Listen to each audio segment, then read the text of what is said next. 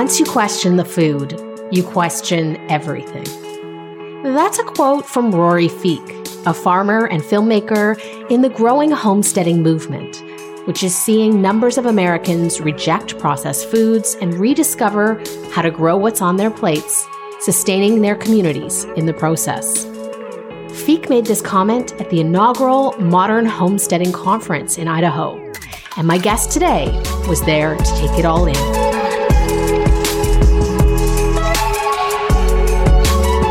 Olivia Reingold is an American journalist and a staff writer at the Free Press. Her latest story is Home is Where the Revolution Is. Olivia Reingold is my guest today on Lean Out.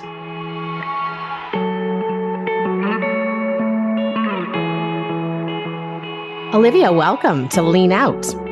Thank you so much. Happy to be here. It's wonderful to have you on the program. As soon as I read your reporting last week, I knew I wanted to talk to you. That's so kind. Thank you. I'm fascinated by the homesteading movement. I've been tracking it for some years. I made a radio documentary about it, touched on it a little bit in my book. And at one point, it seemed to me like this was the secret fantasy of every overworked urban woman that I know. Sure.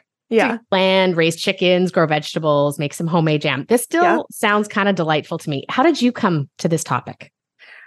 This was actually an assignment. And to be quite honest, I mean, the assignment was really rooted in a conference. So I went to the first ever modern homesteading conference. There are obviously other conferences on this topic, but this was the first one of this nature. And I guess my philosophy is that conferences aren't really news. And so when I got the assignment, I was kind of like, obviously it's an honor to get to travel for reporting in general. So I was like, I get to go to Idaho. That's great. But what is the story here? And then I showed up and I was like, oh my gosh, this is quite a story. I mean, it was actually the story that has probably made me think the most out of anything I've reported on, weirdly, because I think I'm used to speaking to people who are rather different from myself or on topics that things I'm not experiencing myself, like speaking to someone in the throes of drug addiction or things like that. But sometimes the simplest questions are the ones that go the deepest, and food and just where does it come from actually turned out to be just expansive. The kicker in the piece, the final quote, comes from kind of a celebrity of the homesteading movement. His name is Rory Feek, and he gave a closing speech at this dinner, and he said something like, once you question the food, you question everything. And that is certainly what I heard from people at this conference, that food is really the starting point. Once you start to wonder, where does my food really come from? It leads to a lot of other questions that, honestly, it was both inspiring to me seeing this in action and anxiety provoking, realizing how little, I guess, how fragile the modern system can be and how little we really think about a lot of our choices. It is so interesting. And paint a picture for us. You arrive at this modern homesteading conference. What did you find when you got there?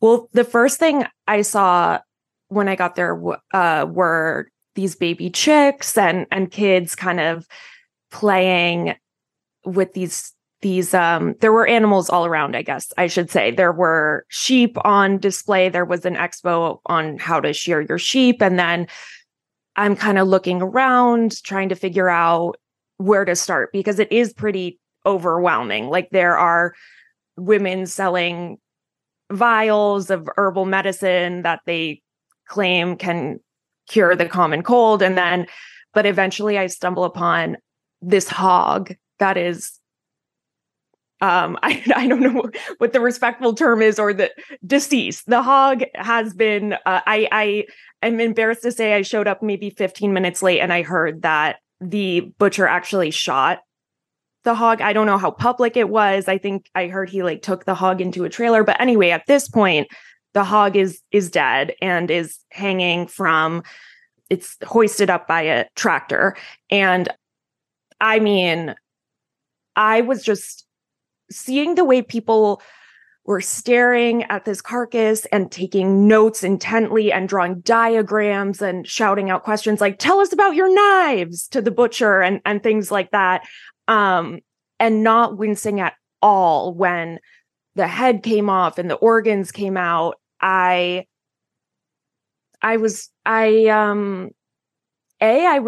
made me think a lot about myself and why is this so hard for me. I mean, the only time I looked away was when the hog's head came off, but these are people who their relationship to food and to the animals they raise is just totally different. It's very respectful, and there's just a different understanding there. But I was really taken by this family. I believe they have 6 kids. They're called the Neelys. I think they're from Enterprise, Washington. They're in the story, and they were watching, and a lot of the boys were really excited. Like, first of all, I could see they had all of the boys had knives clipped into their waistbands, which I loved. Like, they clearly have a lot of independence back on their homestead, and they were whispering to their dad. They were like, Dad, that's the part we always get tripped up on. Like when, I don't know, the butcher was talking about unloading the liver or something like that. And when I spoke to them, they really, part of their motivation behind this lifestyle was because they think it's really good for kids to have responsibility and to help provide for the family.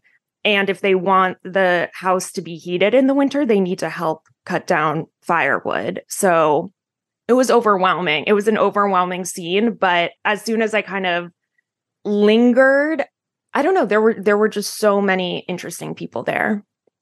And Olivia, what did you learn about the demographics of this movement? Who is drawn to it? So the data available is pretty limited. There is one study that surveyed maybe around 4,000 homesteaders, and most of the people I spoke to at the conference seemed to be conservative, but I was surprised to see in this data set that actually about 44% of homesteaders, at least according to the survey, identify as conservative, and then maybe about a quarter are liberal, and then 20% are independent. And then there are a few other affiliations too. So it's hard to know. I mean, I spoke to some people who, there did seem to be a lot of vaccine skepticism there for what it's worth, that just happens to have a strong political affiliation in the US these days. But there wasn't, I think, like a lot of people, I think these are sometimes politically homeless people too, I guess I would say. People who, maybe are vaccine skeptical, but at the same time, maybe have more like liberal fiscal ideas, like totally believe in a livable wage or more progressive concepts like that. So I think it is a politically mixed group. But at the same time, so the average homesteader is probably under 50, married and religious, and a lot of them are very active voters. It's so interesting because when I started following this movement, it really did seem that certainly there were some religious women, some conservative women involved, but it really did seem to be led by women with leftist politics. I'm thinking of the author of the seminal book, Radical Homemakers, that sparked this movement in the US. This is Shannon Hayes. But it does seem lately like there's increasing interest from the right, so much so that Mother Jones recently published a warning piece arguing that talking about the industrialized food supply and its impact on your gut and the planet is now a right-wing position. What's your sense of where the thrust of this movement is coming from now on the political spectrum? It's interesting how... Well, I was just, as you were speaking, I was just thinking how it is the way when I started reporting on this, I mean, the first thing you do as a reporter is you read other people's coverage. And I found a lot of pieces kind of, I think, confusing the homesteader for a more paranoid, isolated prepper type, or at least according to, the media. I think a lot of stories were grouping these two really stereotypes together. But at the same time, I mean, I live in Brooklyn, and there's definitely an undercurrent of homesteading, even in cities now, where it's not uncommon for a city dweller or millennial professional to at least have a tomato plant and maybe plans to grow their own herbs. And so, I think everyone has to eat, and it's pretty easy once you dig into where does my food come from? Is the green box labeled as organic, really organic? I think when you look into this, I think everyone has alarms about certain aspects of our food system.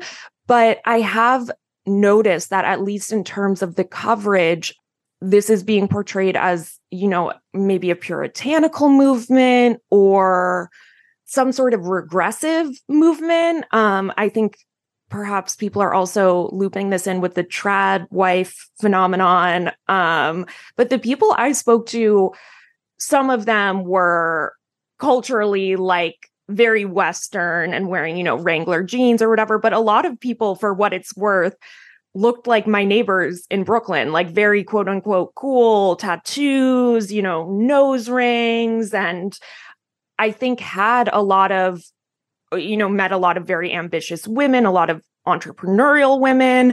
And so I don't think this stereotype, and these are also people who are very active in their community, I guess is what I will say. They're not hoarders preparing for doomsday. They are invested in the future. They're invested in the next generation, rearing leaders of the next generation. And oftentimes I could not believe, I tried to press people on this. It was so benevolent. I couldn't believe it. But people were just like, yeah, part of the reason why I want to be a homesteader is because I want to be able to give things away. I want, I can tell there are people in my community who are hurting, and I want to be able to give food away. And so that is definitely not the prepper stereotype of someone hoarding simply for themselves who, when push comes to shove, they're going to close their doors and keep all the resources for themselves. These are people who are involved in their community. 90%, according to that study, are active voters. So I don't think the portrayal, writing about this as some sort of far right phenomenon really holds.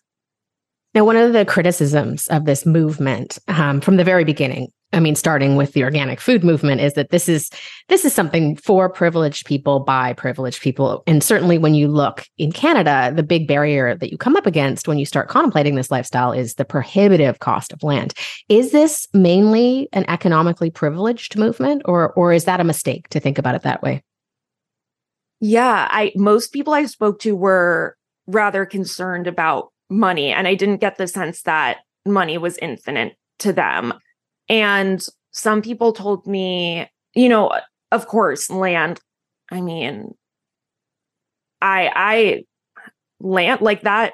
I'm just imagining, if I had to purchase land, I'm just like, wow, how do you even do that? No, it is daunting. And of course you need resources, but at the same time, my God, I mean, I went to buy a box of strawberries maybe a month ago, and the organic ones happened to look, these were just the exact kind of this was up my alley. I was like, I need these strawberries.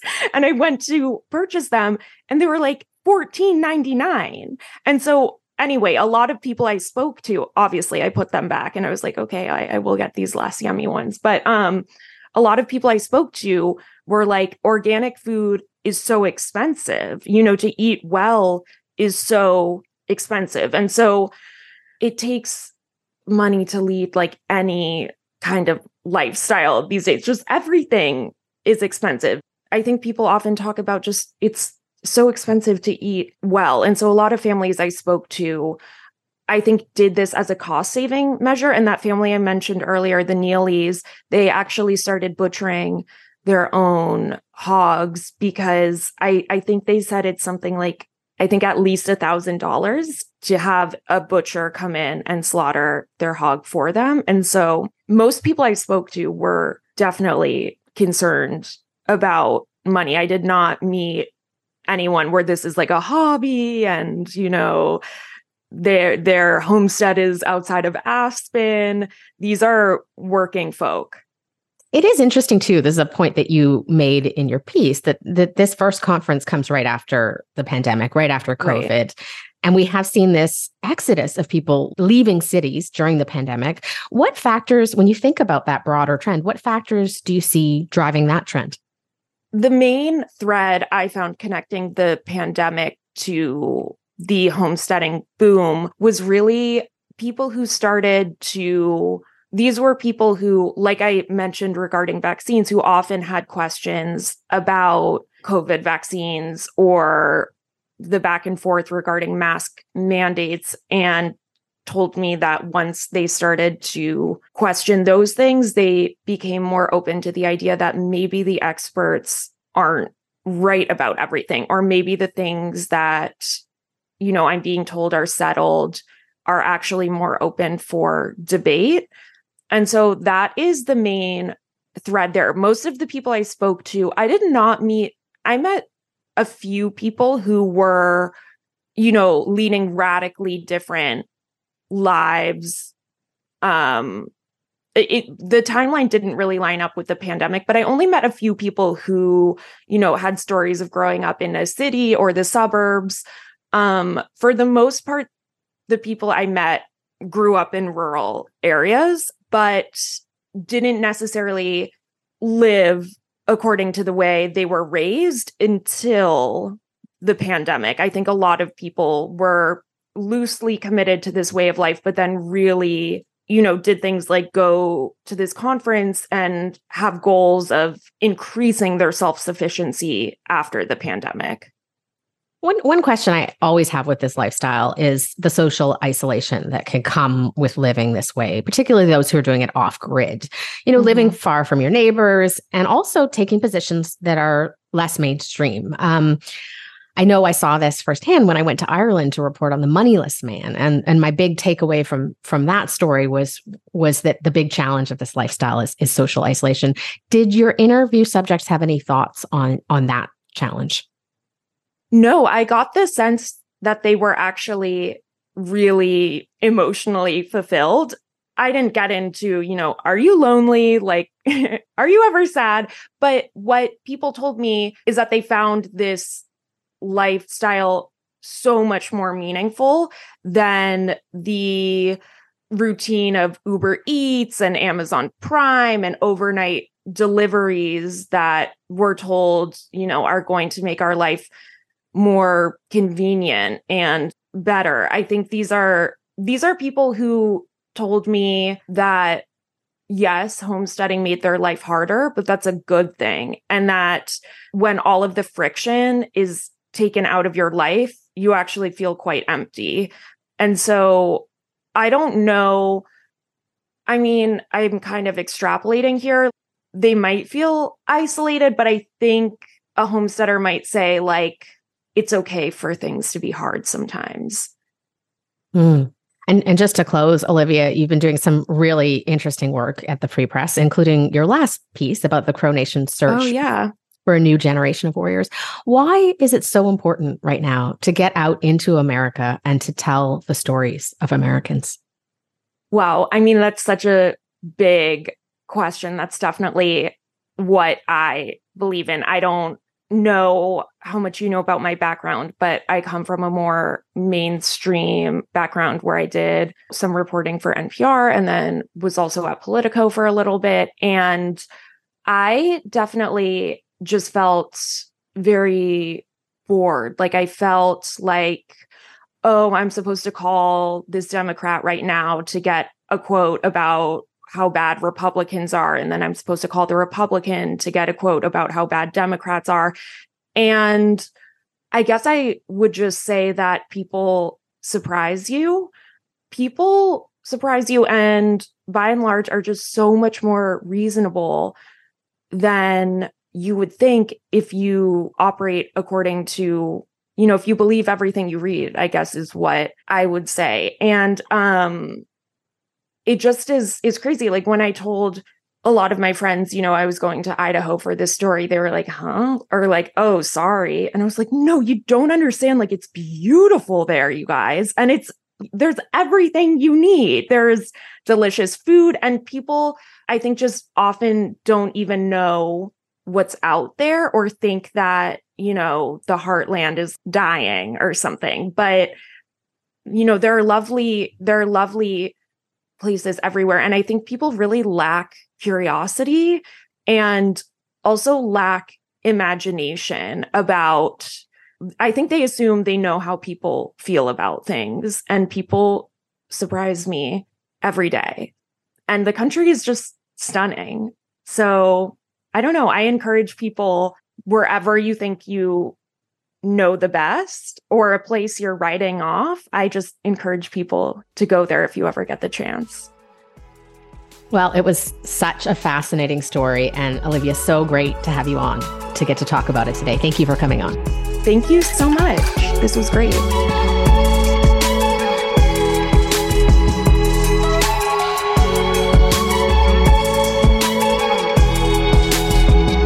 Lean Out is hosted and produced by myself, Tara Henley. If you value independent journalism, please consider subscribing to my Substack at tarahenley.substack.com.